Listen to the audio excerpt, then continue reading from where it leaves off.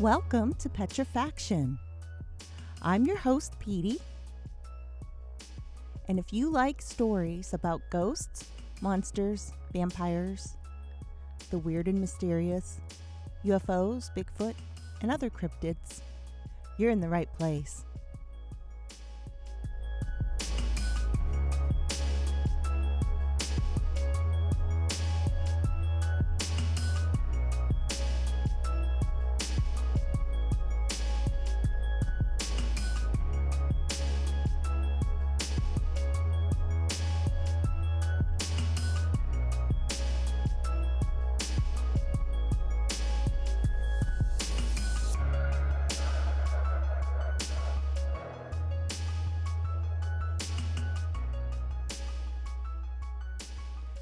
Sit back, relax, and enjoy the show.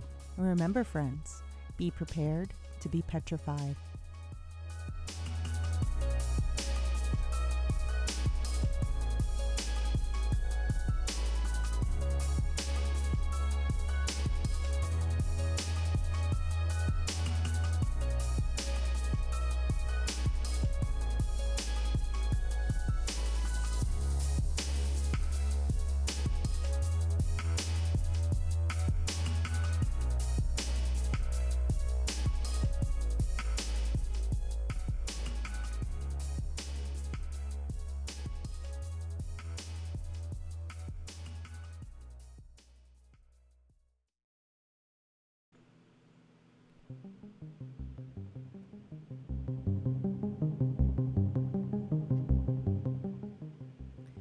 Incident at Devil's Den.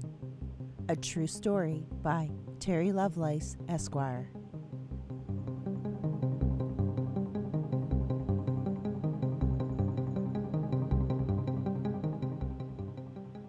So who is Terry Lovelace, you may ask? Terry was born in St. Louis, Missouri, where he grew up. He belonged to a middle-class family. He was the youngest of 3 children and the only son. His family didn't have the money to send him to college after high school, so he enlisted in the Air Force. Upon enlisting in the Air Force, he was trained to be a paramedic, and he served his 6-year enlistment at Whiteman Air Force Base located in Missouri. He went to college after the Air Force. He went to law school, passed his bar exam, and became a really successful lawyer. Terry was married. He married young. He was still in the service when he married his wife, Sheila. They've been together for more than 40 years. While Terry served in the Air Force, he was a medic, and he was really an amateur, a very good amateur photographer, and he particularly liked photographing the night sky and nature, birds. He found out about Ansel Adams at a library on base, and he was enthralled, and he wanted to be like Ansel Adams. Terry also had a dark room in his house, and he said that this was really a very inexpensive hobby back in the 70s, and it was something that he really enjoyed doing. And that's kind of who Terry was up to this point. He was only 22, he was only in his early 20s when the incident at Devil's Den happened. He and Sheila hadn't even had any other children yet. So it kind of gives you a timeline how young he really was. Now, the incident that happened at Devil's Den was not anything Terry ever planned on coming out with. He actually planned on keeping this to himself. His children never even knew that these things happened to him. The children kind of knew that, sometimes Dad had bad dreams, don't we all? But they really didn't know anything more than that. And Terry and Sheila was aware of Terry's incidents. They wanted to keep it that way. They wanted to keep it secret.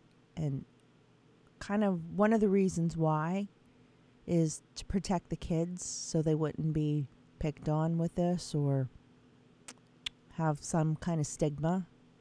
And also, Terry had a lot to lose.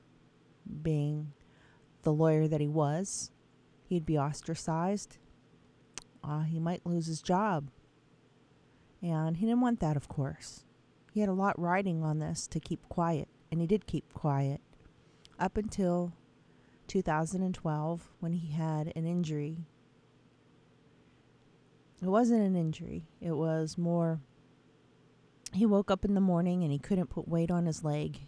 And he went to the doctor and was ordered to have some x-rays done on the leg so they could find out what it was. And these x-rays came back showing anomalies in Terry's legs.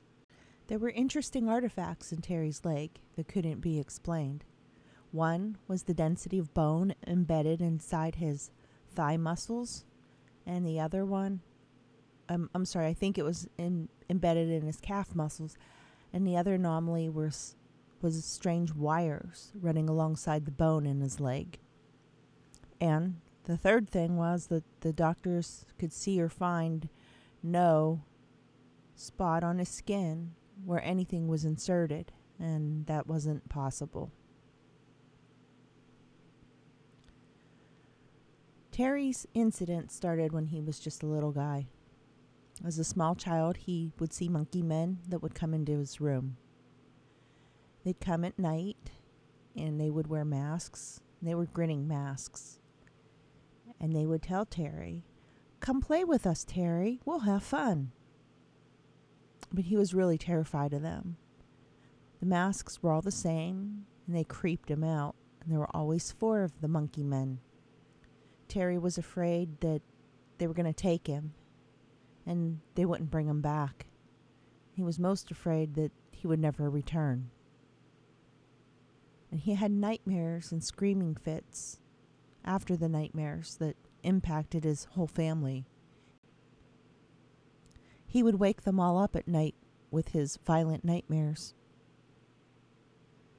He was just little, and his dad came in and put tape on the windows, and he told Terry, "This is monkey men tape. This will keep the monkey men out." Seemingly it worked. Terry stopped having nightmares. But the incidents didn't stop despite the monkey tape. And Terry knew it was just tape. It was just weather strip. He wasn't dumb, even as a small guy. At 8, Terry saw another flying saucer. It's actually maybe his first flying saucer he was aware of. He had been playing in his backyard. He had a bow and arrow set. Back in the early 60s, it wasn't unheard of to give your kids weapons for toys. And Terry was in the backyard archery shooting when he saw a peculiar shadow cross the backyard. And being curious, he looked up, and there was a spaceship. It was silver and shiny, and Terry just lay down in the grass and watched it. And it didn't stay long. It was only a few minutes. And then it just kind of wobbled a little bit, tilted, and seemed to avoid like the power lines, and it shot off at an amazing rate of speed.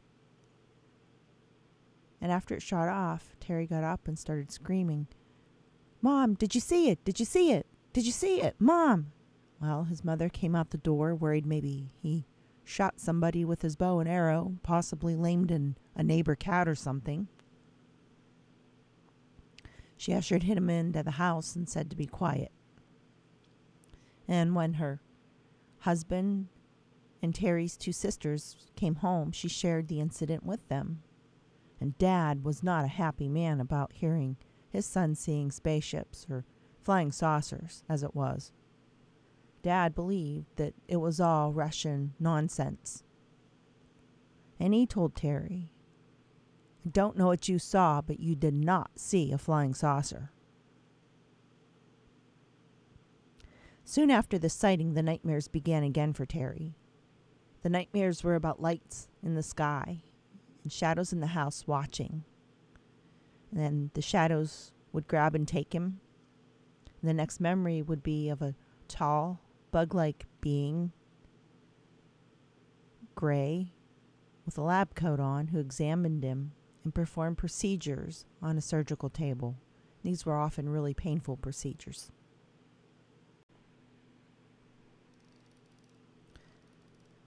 The nightmares started in earnest again and were very bad, and his parents were worried about their son. So it was time that they took him to the doctor, and the doctor tricked Terry into confiding his story, and the doctor told Terry that nothing in the sky could hurt you. And at this point, Terry felt tricked and betrayed by his parents and adults alike. He wasn't the one who had lied. He knew what he saw was not a jet, but he was being forced to lie about it. And the doctor insisted he had an overactive imagination, and his shows were taken away because the doctor said these were the cause of his terror. And to my knowledge, nobody's ever been terrified from a few episodes of Space Ghost. And Terry felt betrayed, and I think rightfully so. Terry wasn't the liar, but they wanted him to be. They wanted him to lie about what he saw. And it was then that he kind of realized he had to keep these things to himself.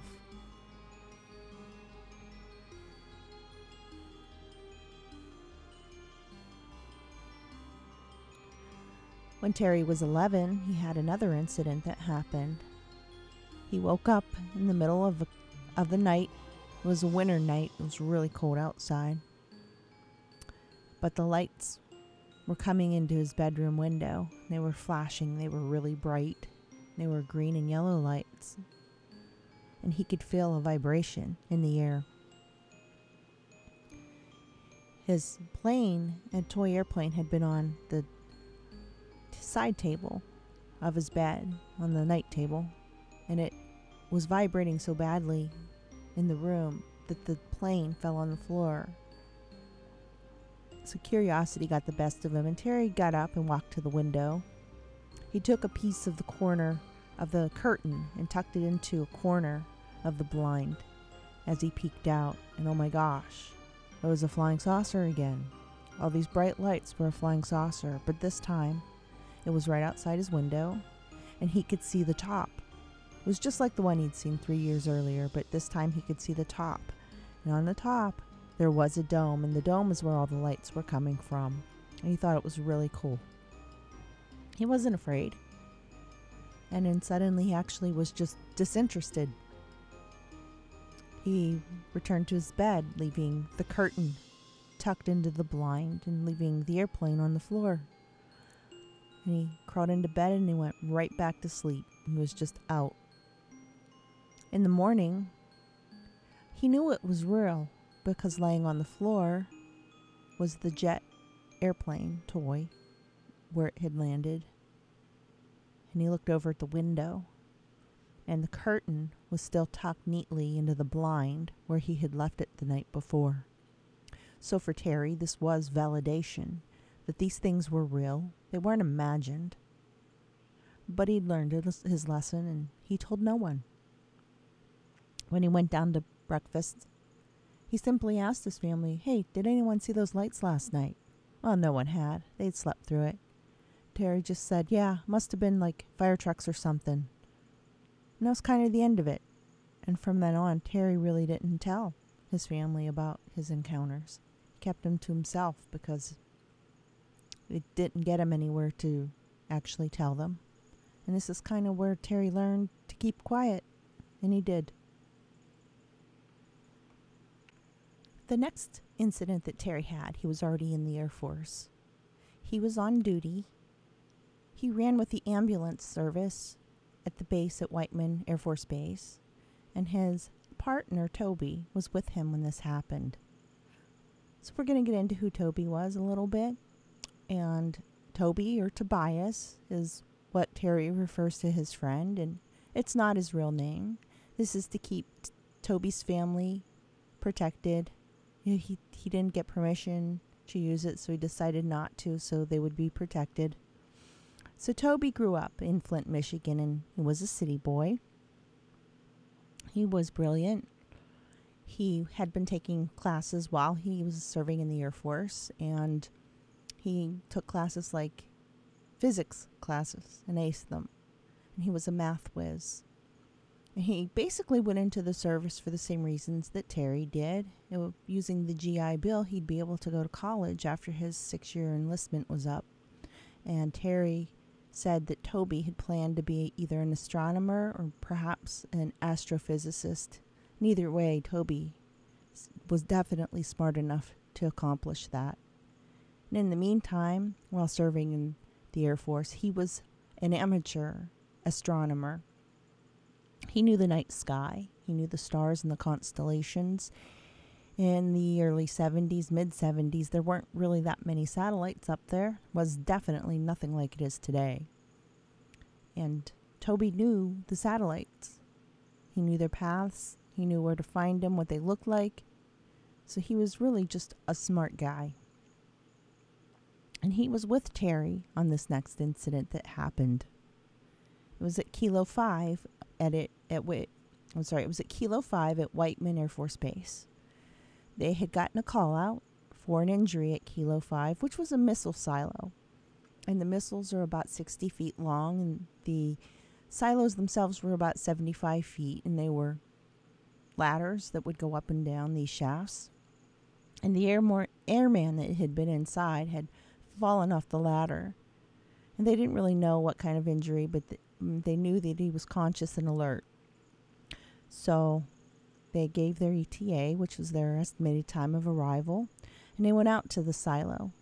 Only when they started approaching it, there were lights in the sky. And these are not like the spaceships that Terry had seen or the flying saucers and the lights that Terry had seen.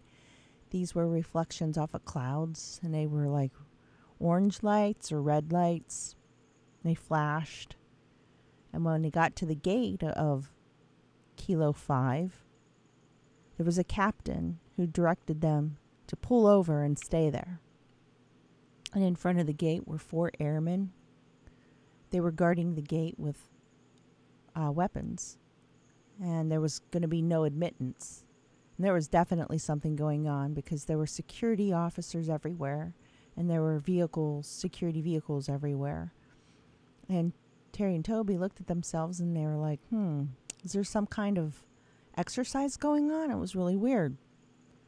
Well, Terry was the driver. He parked the ambulance. And immediately Toby is like, hey man, I'm going to go find out what's going on here. And he hopped out of the ambulance, despite the fact they were ordered to stay put. Terry sat and he just waited in the ambulance. And it was a few minutes later, Toby returns and he's like, man, you got to come and see this. And he uses an expletive here, and I'm not going to repeat it. So Terry had to come out and see what was going on because you are not going to believe this, Terry. And Terry grabbed his parka and hopped out of the ambulance, and they were actually standing with the captain who had ordered them put, and looked up, and above Kilo 5 was a diamond-shaped black UFO just hovering right above the missile. And it just sat there, and it apparently had been sitting there for a while by the time Terry had noticed it too. It had been brought out to see it. They sat and they didn't sit. They were standing. It was cold out. They stood and they just watched this thing for about 10 minutes, Terry guessed. And it just sat there. And it was like almost something hanging from a string, but you could see no strings. And then suddenly, it just shot off out into nowhere. And it was just an amazing sight.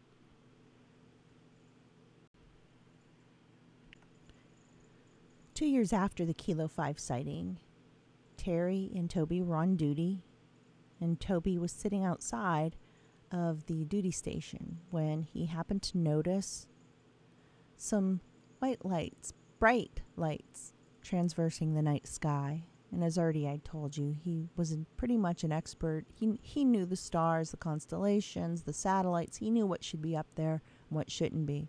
This definitely wasn't a jet, and it wasn't stars, it wasn't planets, it wasn't anything that should be there, and it was not a satellite. He called Terry out to take a peek. So Terry did. He came out and took a look. Yeah, he didn't know what it was either, of course, and Terry asked Toby, and Toby didn't know what it was, so didn't have an answer. But it made Terry uneasy, and he told Toby, hey man, let's get back inside, because they were actually working and doing things. So they went back into the building, and Terry forgot about it. Skipping ahead many years, after Terry and Sheila had been married a while and had a couple kids, he was already out of the Air Force, and he was practicing his law. He had a motorcycle incident that happened. By this time he'd moved on from photography to motorcycles. And on the weekends, Terry would take his motorcycle out for a long ride. He'd go a couple hours. He'd go early in the morning. And this was nice because he would get out, have some me time, have some fun on his motorbike while his family got to sleep in a little bit. And then when Terry would return, he would make them a big late breakfast. So it was just nice for everybody. One morning, Terry was always back. I should point out, he was always back by a certain time. He was always back no later than like 10 or 10:30, maybe 11, depending on traffic. Sometimes he would get in traffic and he'd run a little late, but never later than that. That would be the absolute latest. And this particular morning, he went out for his ride, went his regular route, and he had a regular route. He knew the distance. He knew, he knew the way to go. He would just go for a ride. And he came back in, and Sheila's a mess when he comes back. And he's like, what is wrong? And she is a mess. She's like literally called the police to find Terry. She's called the hospitals to see if there was an accident. She's worried out of her mind. And Terry's like, are you nuts? What? Well, somehow Terry lost a couple hours of time, and he has no explanation for it. He'd simply went on his ride, and it was a route he was very familiar with, and he should have been home no later than 11. He figured even earlier than that, but yet somehow it was already almost like 1 o'clock in the afternoon. So Terry lost several hours, and he had no explanation for this whatsoever. He ended up selling his bike because he didn't want anything to come between him and Sheila, and she came first, and it upset her. And he knew inherently that motorcycles could be dangerous, so he got rid of the bike. But in the meantime, Sheila asked him if he'd ever heard of the Betty and Barney Hill case, and he hadn't. He didn't have a clue who they were. And Sheila found it in a magazine. She had the magazine, so she showed him the article all about Betty and Barney Hill. And Sheila asked him, hey, do you think maybe this is what happened to you on that motorcycle ride? Because he really had no idea where all this time went. And Terry read the article. He thought it was really interesting, and he just didn't know. Perhaps, maybe something happened. He didn't know. And at the same time this happened, Sheila had a weird incident. It was a strange incident that happened in the bedroom. She'd been asleep, and for whatever reason, she woke up and she saw a woman in her bedroom. The woman was wearing a long robe. She was only about 4 feet tall. She looked at Sheila and told her to go back to sleep. Sheila had no fear at all. Wouldn't you be freaked out? Somebody you don't even know is like just in your room. I'd be freaked out. But Sheila went right back to sleep because that's what this woman told her to do. And before she fell asleep again, she reached over, and Terry was not in bed. So we don't know where Terry went with this either, but he wasn't there. During Terry's career as a lawyer, he got one particular client who was kind of interesting, really interesting. Her name was Cheryl. And Cheryl came to see him because she was having problems with trespassers in her yard that were shining lights in her window and scaring the hell out of her. It turned out that these trespassers were of an alien sort. Since as a lawyer, Terry really couldn't help her with alien trespassers, although in the back of his mind he thought he could relate. He told her to grab a camera and, take some pictures, Cheryl. Next time that they arrive, take some pictures. And he sent her off on her way because legally there's really nothing he could do to help her. He didn't think he'd hear back from her. And a month or so later, she actually calls the office, and his assistant says, "Hey, Terry, we got a call from a Cheryl. She said she talked to you a few weeks ago." So Terry picks up the call, and Cheryl's like, "Hey, I got pictures. I got pictures of aliens, and I got pictures of a spacecraft." So Terry was like really intrigued, and he said, "Hey, bring them in." So they set up an appointment time, and Cheryl brought the pictures and the negatives in and gave them to Terry. And there was one in particular that was interesting. For the most part, the pictures were nothing. They were like kids on railroad tracks walking to school. They weren't aliens. They weren't trespassing actually either. So, but there was one interesting picture, and Cheryl had said that's their spaceship. And it was of these lights that were moving up off the tracks, the railroad tracks that were behind her backyard. And so Terry asked if he could keep the picture in negative and show it to some experts to find out what the heck that was and to find out what their next steps should be. And the expert that he found on trains looked at it and said it could not have been a train. The lights and the configurations were all wrong. The lights on the trains point downwards towards the tracks so you could see in front of you. And these lights were to the sides and up. And it also seemed to be having motion to it. It wasn't going side to side. It was going straight up and down. And the motion was completely wrong for a train. Trains do not go up and down. So was this a helicopter? And it was decided this wasn't any kind of helicopter either. And the lights for it were all wrong for a helicopter. So what was it? The expert didn't know. Although the expert had an idea because he himself, in his younger years on the railroad, had an experience in New Mexico, and it was with something that looked just like this with the light patterns and everything, and it was a UFO sighting he had. So he wouldn't go out and say, "Hey, that this is a UFO," but he knew that it was not a train. He knew what it was not. He knew that it was not a helicopter either, and it appeared to be the same thing he'd witnessed when he was a much younger man.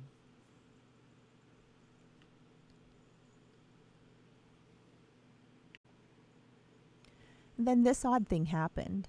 Much later, it was in 1987, Terry and Sheila were shopping. They were doing some Christmas shopping for their kids. And they were at a local mall, and it had a had a big store, like a chain bookstore there at the mall. And as they're walking through the mall, they go by the bookstore, and out in the display area is a book by Whitley Strieber called Communion. And the jacket and the book are sitting right there for all to see. When Terry walks by, he sees this alien-faced creature. It's your typical gray with the big black eyes on the cover of this book. And Terry just shuts down. He just freaks out. He can't breathe. He's instantly having a panic attack, and he has to leave. He has to get out of there, get away from that picture. He's just freaking out. And Sheila was like, "Man, what is wrong with you?" After Terry calmed down some, they went and had a cup of coffee, and Sheila's like, "Look, you got to get some help. You got to go see somebody because this isn't the only incident he's had. This is the last one where she's like, look, you got to get some help," because he goes to the store and he sees a mannequin and he freaks out. Like, normal people don't go to a store and see a mannequin and be like all wigged out over this, it's just a mannequin. But for Terry, it triggered something deep inside him, and he would have panic attacks. So Terry agreed he'd go see somebody to seek some help, and he went to see a psychiatrist by the name of Beth. And Beth did a battery of tests on Terry. And the tests are pretty normal. They do it to everybody when they go in. And basically it came back that Terry's not crazy. Terry's normal. But what the test found was he is suffering from PTSD, which is post-traumatic stress disorder. Something happened to him at some point where he's freaking out over these seemingly, I don't know what the word is for these, they're not scary, you know, for these, for nothing. He's just freaking out. Something's triggering him, and it's really nothing that should be that frightening, but he's scared out of his mind. So Terry went only 3 sessions with Beth. He just couldn't do it. He couldn't talk about these things, and he slipped up and he started telling her about the incident that happened in 1977. And it was almost like he'd been programmed not to seek answers, because once this slipped out, he had to get out. He had to get out of there.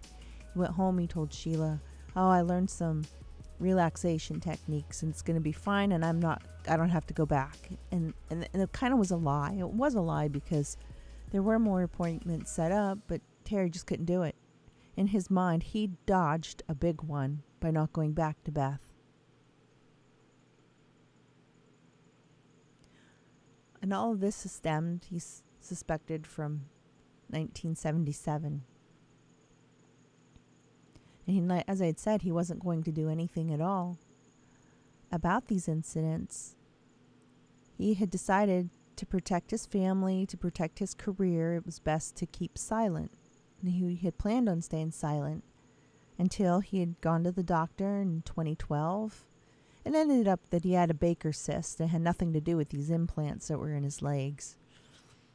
But when he discovered that these creatures he's had encounters with for basically his entire life put something in his body, that had been enough for him. He decided right there and then he was coming out with this.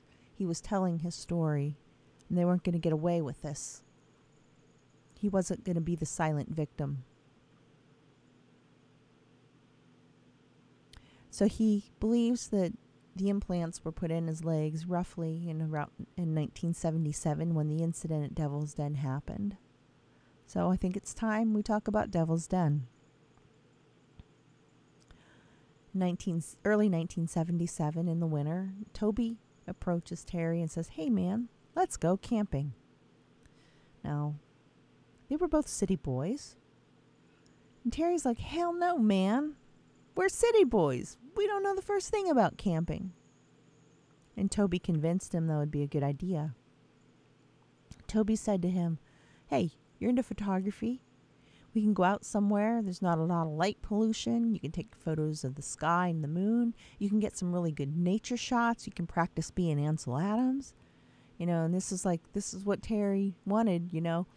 So, yeah, Terry's like, "Yeah, man, that does sound like a good idea," but you didn't think maybe the wives wouldn't be appreciative of it. Maybe the wives wouldn't appreciate going camping. And Toby was like, "Nah, we're not going to take the wives. It's just going to be us. We'll do the initial camping, and if we like it, we'll start taking our wives. It'll be a thing we do." So then Terry and Toby talked to their wives about it. The wives were fine. They were like, "Yeah, hey, go have fun." It was just going to be Terry and Toby. Wives were going to stay at home this time. And again, Terry and Toby had no idea what camping was like. They'd never done it. In 1977, you couldn't get on the internet to get information. So the guys looked things up in the libraries. They talked to people who went camping. They took notes. They made lists. And they really researched camping and what to do. And they made sure that they made lists. I mean, after all, these guys were medics. They would take care of an ambulance on a daily basis. They would make sure they had everything they needed on that ambulance to be a functioning ambulance and have everything there in case of an emergency. That's not an easy job. There's a lot of things you need for the ambulance. So they weren't fools. And they made lists. They made lists to go camping. Unfortunately, the list didn't matter, which will come out a bit later. And they decided they were going to go camping in June of that year when they both had a long weekend. So it was a couple months away and they had time to get ready, and they did. On the morning that they left for Devil's Den, it was June of 1977, and Terry was the driver, picked Toby up, they went off. 3 hours into the trip, as Devil's Den was a bit away from Whiteman Air Force Base. It was a little bit of a drive. It was maybe a 6-hour drive. Halfway into the trip, Terry's like thinking in the car, gonna have a good time, getting excited. They were actually obsessed about this camping trip after they both decided to go. They were obsessed. And Terry's driving along. He's like, oh my God, I forgot my camera. He's thinking about his camera and the pictures he's going to take, and he remembers he left it on the kitchen counter, and he is beside himself. The whole reason for Terry to take this trip was to do photography. You know, they're on a missile base at Whiteman Air Force Base, and you don't take pictures there. So what he could do was really limited, and he was so looking forward to doing this. And he forgot his camera. He was sure he did. They pulled over.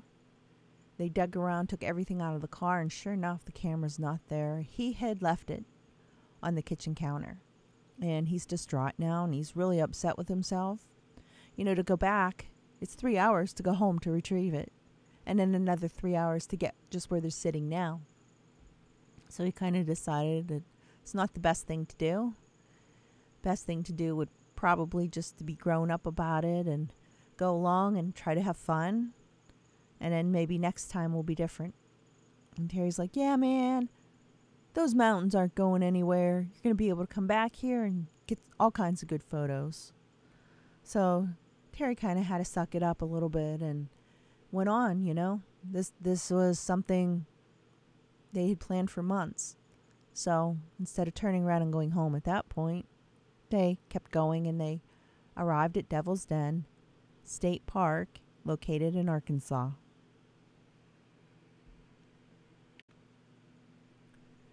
So they arrived at Devil's Den, but for whatever reason, they decided they did not want to stay at the camping area. And it was basically Toby. He was like, nah, man, we want to go somewhere where all the undesirables are not, you know, the kids and the hippies and whatever. They wanted to go somewhere and not be bothered by people. They wanted to do their own thing. So they had a map that they had gotten from a visitor's area, and they had seen this meadow, and they're like, yeah, man, that's it. We want something that's high up. We want something, you know, like, it was perfect for what they wanted. It was high up. It was a big field. There were trees all around. Nobody was there. So they went to find the meadow. And in doing so, they trespassed into federal game lands. And they went past, this wasn't like they didn't know, they did. They went past several no trespassing signs, plus they got to a gate that was locked. But the way the lock was, it was something you could actually kind of untangle like you would a necklace that's that gets tangled on your neck. They untangled the chain itself and dropped it and opened the gate and then went inside this federal land area. And it was more suited for an all-terrain vehicle than a family car, and it was like bumpy ride. It was rough. It was rough getting to this meadow, but they did find it. When they arrived at the meadow, and they called it a meadow, Terry called it a meadow. It was a very large field. It was a very large field on top of a bluff, surrounded by trees in the middle of nowhere. And it was really beautiful. But when they arrived, Toby insisted they needed to set up camp. And he was probably absolutely right. They should have been setting up camp, but Terry's like, no, man, we have time. Let's go for a hike. He just wanted to go for a hike and check it out. Reluctantly, Toby ended up agreeing. They went for a hike. They found an area with sandstone bluffs, and it was overlooking this huge valley, and it was just beautiful. And they both sat down after the hike to look at the view. And they fell asleep. They both fell asleep. which in itself is odd. 22-year-old and Toby was 23. You don't just fall asleep, but in this case, these guys did. They just fell asleep. The next thing Terry knew, when he woke up, Toby was kicking him, like, get up, man, get up, man. And it's freaking almost dusk. You've got almost a 5-mile hike through rough terrain to get back to the car so they can set up camp. And it's almost dark out already. They hustle and they have to try to get there. They do reach the meadow. And by the time they do, it's like the gloaming. It's late. It's getting dark. There's no flashlight. To put up the tent, Toby has to turn on the headlights for the car. There's no axe to find wood to make a fire. Terry's out running around looking for twigs and brush and anything he can use to make a fire. And it's his job to make the fire and make them dinner while Toby's setting up the tent. Toby manages to get the tent up despite the fact that, he has to use headlights now to do it, so it had to be rough. And Terry's got a big brush fire going, a blazing brush fire, because he can't get any wood because he forgot the axe for the wood. And he goes to make some food, and they didn't really bring food and drinks either. They forgot a lot of their stuff. They couldn't make beans because they didn't bring the pot. Well, heck, they didn't even bring the beans, or a can opener for that matter. So they forgot a lot of things. That camera that was left behind wasn't the only thing. Despite the lists that they had, they left lots and lots of things that were important back at home. And for no reason. They weren't that inept. So Terry burns about 8 hot dogs on top of the brush fire. And Toby gets the tent set up, and they sit down and they eat. And it's a little frustrating that they forgot all these things. Maybe camping really is rocket science. And when they had discovered that they hadn't had all the things they needed there at camp, they contemplated then just going back home because, man, what are they doing? Obviously, this is harder than it looks because they're not doing real great with this. And because of how rough it was getting there, there were parts of the journey in where the roadway, if you want to call it that, was more like a path, had led across cliff edges where you were looking down. And they didn't want to take the chance of driving back on that pathway to get home in the dark because they felt it was just too dangerous, and basically they were stuck there for the night and they had to make the best of it. So they ate their burnt hot dogs and sat back and were just watching the night sky. And at least that part of the trip was good because there really was no kind of light pollution and you could see the night sky for miles. It was a really nice night, clear night, beautiful night. They just sat back and relaxed. And Toby, the stargazer, says to Terry, "Hey man, what are those lights over there?" And sure enough, there are 3 bright lights on the horizon. So they sit and they watch them because Terry sure as heck doesn't know what they are. So if Toby doesn't know, man, they what are they? They're a mystery. So they sit in there watching these lights coming. They seem to be coming towards their direction, but they're far off. And then they start getting closer and closer. And it seems that there are 3 lights, and they are triangular. And the closer they're getting to the position that Terry and Toby are in on top of the meadow, the more it is obvious that these are one object. They're not 3. They're not any kind of stars. They're moving in the atmosphere. And they're blocking the stars behind them. And it is a triangular-shaped object. And, of course, nothing in 1977 was a triangular-shaped object. To this day, we don't have things like that. Even the stealth bomber, which is triangular shape, wouldn't fly the way this thing was. It was going really slow, almost like it was floating across the sky. But it was definitely in the atmosphere. And it was approaching them. They actually sat and watched this thing for a couple of hours. And it slowly drifted across the sky, transversing it, until it became right above them. And it was absolutely a large triangular shape. And the closer it got, the bigger it got, and the more stars it blocked out. And they're not freaked out. I don't know how you're not freaked out, because this thing, they said, was massive. And it parked itself right above their heads, about 3,000 feet up. And then it just sat there. And they weren't freaked out. How can you not be freaked out? And Terry said that all the wood noises stopped upon the approach of this thing. There weren't any crickets. There weren't frogs. There weren't any kind of animal noises. Seemed like even the wind had stopped. And this thing just sat above them around 3,000 feet. Toby says, "Show's over." And they both pick up their air mattresses, go into the tent, and they're both sleeping before they even hit the mattress.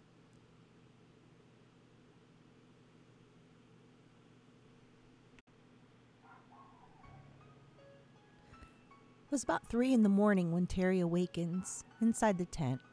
He's not feeling real well. There are lights flashing outside. You can see it through the walls of the tent, the thin fabric. And Toby is at the door of the tent, and he's watching something. Terry starts to say something, and Toby hushes him. Shh. And that's when Terry notices that there are tears running down Toby's cheeks. And he's thinking, what in the world's making this man cry? He knew Toby. And Terry gets up and he squeezes in beside Toby to look out, and what he sees are little kids outside in the meadow. Terry says, "Toby, what are little kids doing out there?" Toby says, "Terry, man, those aren't little kids. Those aren't human. They took us, Terry, and they hurt us." And it's then that Terry remembers that they had been taken and they were hurt. Outside the tent are a dozen or more of these gray beings walking around the meadow. There's a singular bright light from the center of the triangle, which is now only 30 feet above the meadow. And these little grays are walking into that light one or two at a time. When they reach the light, they dissolve and presumably are headed back up into the triangular spaceship. After all of them dissolve into the light and go back into the ship zips off suddenly. It's just gone. And it leaves behind terrified Toby and Terry. They're sick. They're so sick. They are thirsty. They hurt. Their whole body aches. They're itchy. It's like that expression where you feel like there are bugs crawling beneath your skin. That's how they felt. Their eyes hurt. Their eyes were swollen to the point where they're almost swollen shut. And they're burned. They're sunburned. How'd they get sunburned like this? But they're burned all over their bodies. And they have headaches. And again, they're just thirsty. They are thirstier than they've ever been in their entire lives. And they know they've got to leave. It's kind of an unspoken thing between them. There's only 30 feet between the tent and the car. And they are so scared. But they know they got to leave. And even though the tent is just fabric, at least it's cover and they feel a little protected there. But if they can get to the car has locking doors and headlights, and most of all, has the ability to get them the hell out of there. And that's what they want. They want out. They want to go. They want to go home. They had enough. Scared as they are, they run for the car and they get in, and it's still dark out. It's 3 o'clock in the morning. It's pitch black out. And despite the fact the journey back is extremely treacherous. And they can't see hardly anything. There were moments where the headlights were pointing just 2 feet in front of the car because they're going down crevices. And then they'd shoot up on another side in the bumps, and they were flashing the sky with their headlights. They could hardly see. It was really hard driving. And, they didn't have a flashlight, so they had to use the map. And the map was really hard to read in the dark like that. And at points, they'd have to turn on the dome light inside the car so that Toby could direct them. And then it'd completely blind Terry. He wasn't able to see a damn thing. They did it. They managed to get out of there. They got back to the gate, and they got back to the area where it was the Devil's Den State Park area, and Terry knew where they were, and he'd get them home. They were hurting badly. It was rough driving. It would have been rough feeling good driving back on that road, but there were no seatbelts in the car. 1977, they weren't required, and Terry and Toby were being flung all over the car trying to leave that meadow area. But they did. They managed to get home. And when they left, they literally left just about everything they had with them at the campground. They left behind the tent. They had DEET they'd taken from it was Air Force DEET. They had taken it along with them. In a bag, Toby left his ID. There were U.S. Air Force blankets. Basically, it was a campsite that was easily found.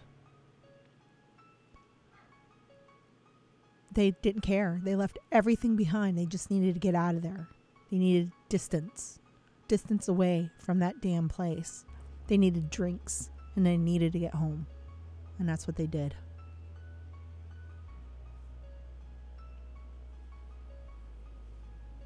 So home at last. Terry first dropped Toby off at his house. And then Terry arrives home, walks in the door, and Sheila obviously surprised. She doesn't see his face or his body yet. She's like, "Oh, you're home early." She turns around and she sees him, and she's like, "What the hell?"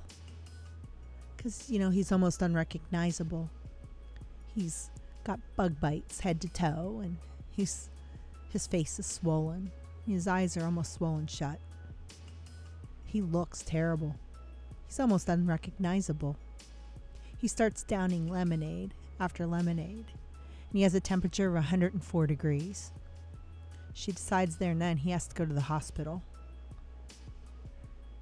Toby had already gotten to the hospital too, but they didn't know this at the time.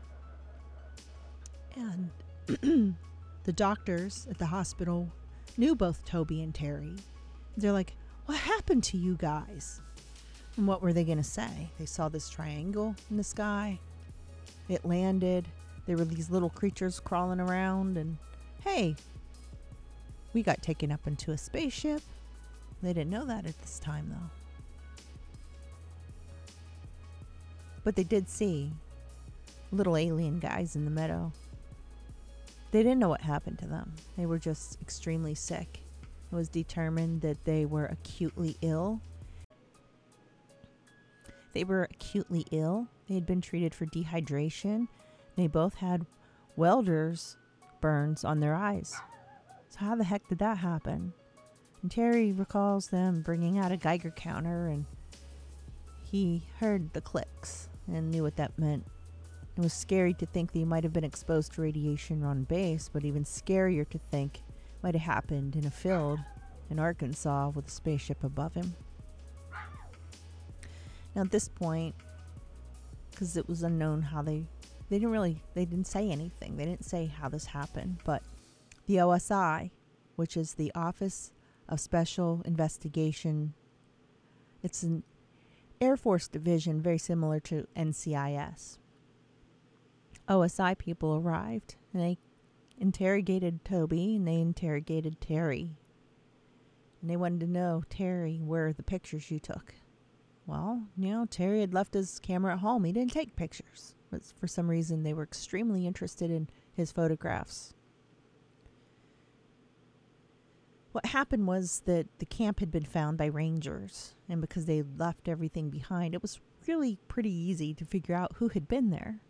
And especially because Toby left his ID in a bag, and it traced right back to them. And they were in a lot of trouble. They had trespassed in federal lands, and the uppers in the Air Force decided that those two would be separated. Toby was immediately reassigned to an air base in Japan, and he would ship out immediately. And then they were told they would have absolutely no contact with each other. None. That was a direct order. They were to stay away from each other. No notes, no letters, no talking through their wives. As a matter of fact, the wives weren't even allowed to talk to each other. It was that serious. They were in a lot of trouble. And Terry didn't know why, They did trespass. So what? It was just game lands, right? Toby was reassigned as well. He was taken off the ambulance. He was put into a support unit where he actually spent his days painting plywood. That was what was best for him, I guess. Terry has to say goodbye. He knows that they're leaving. Toby and Tammy are leaving. And he stops at the house while Toby is moving. He's packing up things in the moving vans outside, and Terry stops there. Because he just has to. He has to say goodbye. He has to say goodbye to his friend. And when Terry sees Toby, Toby's a wreck. He'd been drinking. He was disheveled. He was a mess. And Terry says, "They really did take us, didn't they, Terry?" And Terry's like, "They did, my brother. You aren't imagining it. It was real. It happened." And that was basically all what their meeting was. But the military police were there, and they knew that Terry had broken the direct order. And OSI officers contacted Terry and told him that he could be court-martialed because he defied a direct order, and they weren't happy. He was in a lot of trouble.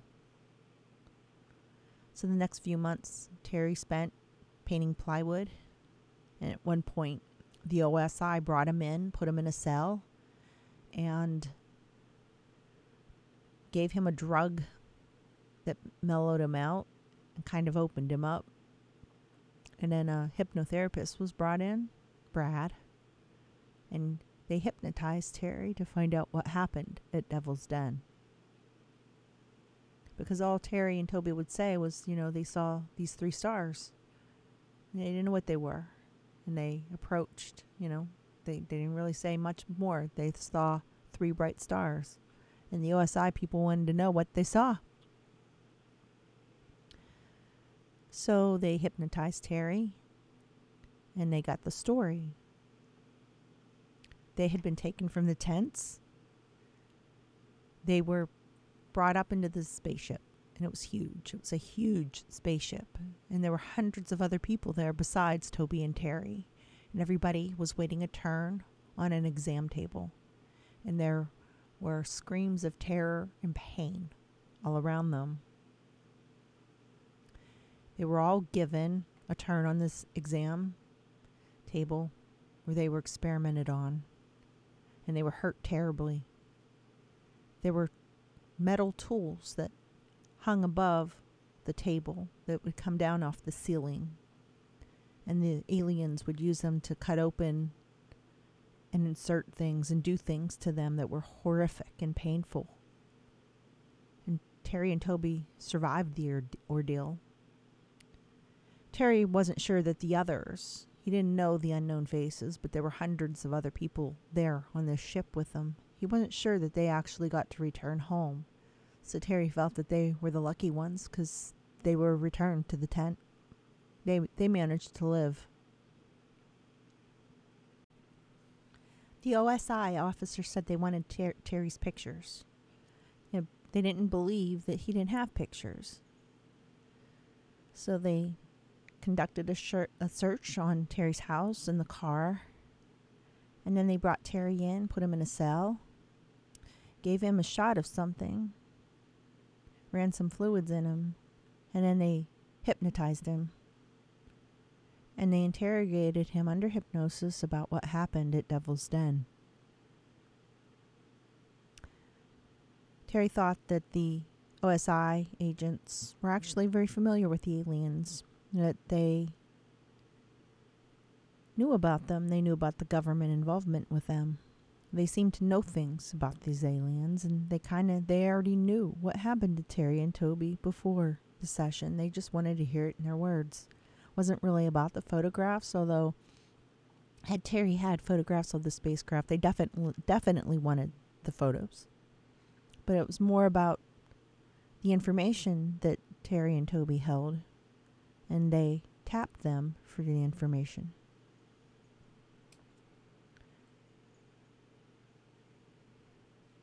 Eventually, everything was just dropped after the hypnosis session. He wasn't court-martialed. He went on to serve. He went back to the ambulance, although then he worked day shift. And Toby was transferred, and he did not hear again from Toby ever. He did find out some information about Toby, but it was sad. What he found out was sad. Toby didn't have the life that Terry ended up having. Terry was actually really lucky. He managed. Toby drank heavily after this incident. He became an alcoholic. He ended up leaving the Air Force. His wife divorced him. And Toby died homeless on the streets of Flint, Michigan. He never went to college. He never became the astronomer he had hoped to be. And Terry directly blames this encounter at Devil's Den for Toby's death, although it happened years later, because Toby was just broken. He was mentally broken after this incident. He was never the same. And Terry considers himself very lucky because he managed to have a life, the life he wanted, despite what happened. That's the story of what happened at the incident at Devil's Den. I think this is a really good story. I like the way it's written. I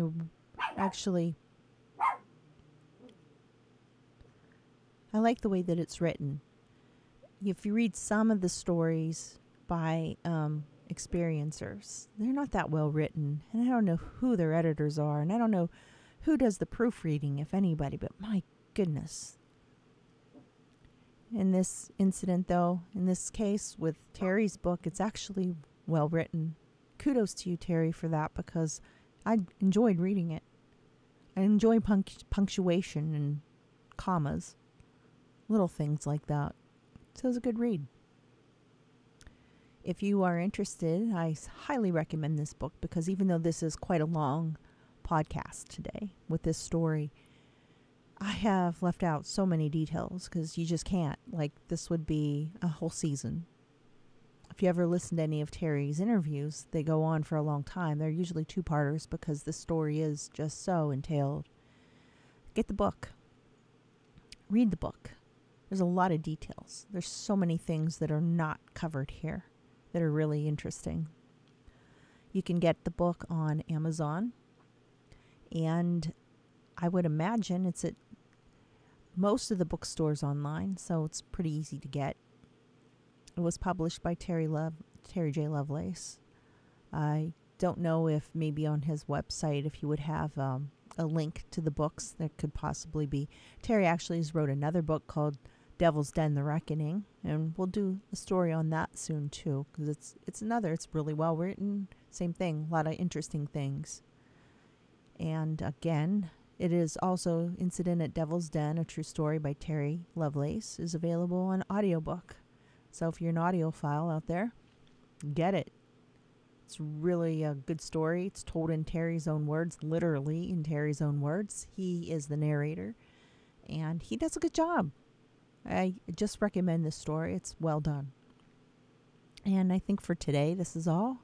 If you would happen to have any kind of story like this, if there's something that happened to you that's similar to what happened to Terry and Toby, you know you can reach me. Would love to hear a story. You can reach me at pd@petrifaction@protonmail.com. And again, for today, this is really all the time that we have. Hope you enjoyed the story. I think it's a great one. Peace out, friends.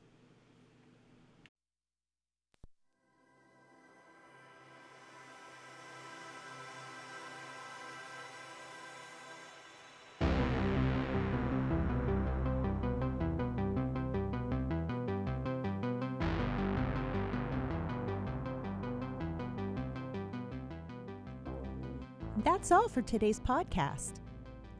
I thank you for tuning in, and I hope you liked the show. If you did, please tell a friend, give us a rating, and hit subscribe. If you have a story you would like to share on Petrifaction, you can contact me at pd@petrifaction@protonmail.com. And remember to check out today's show notes for more information on today's stories.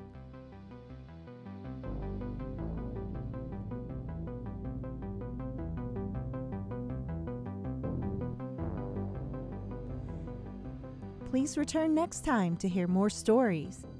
And friends, be prepared to be petrified.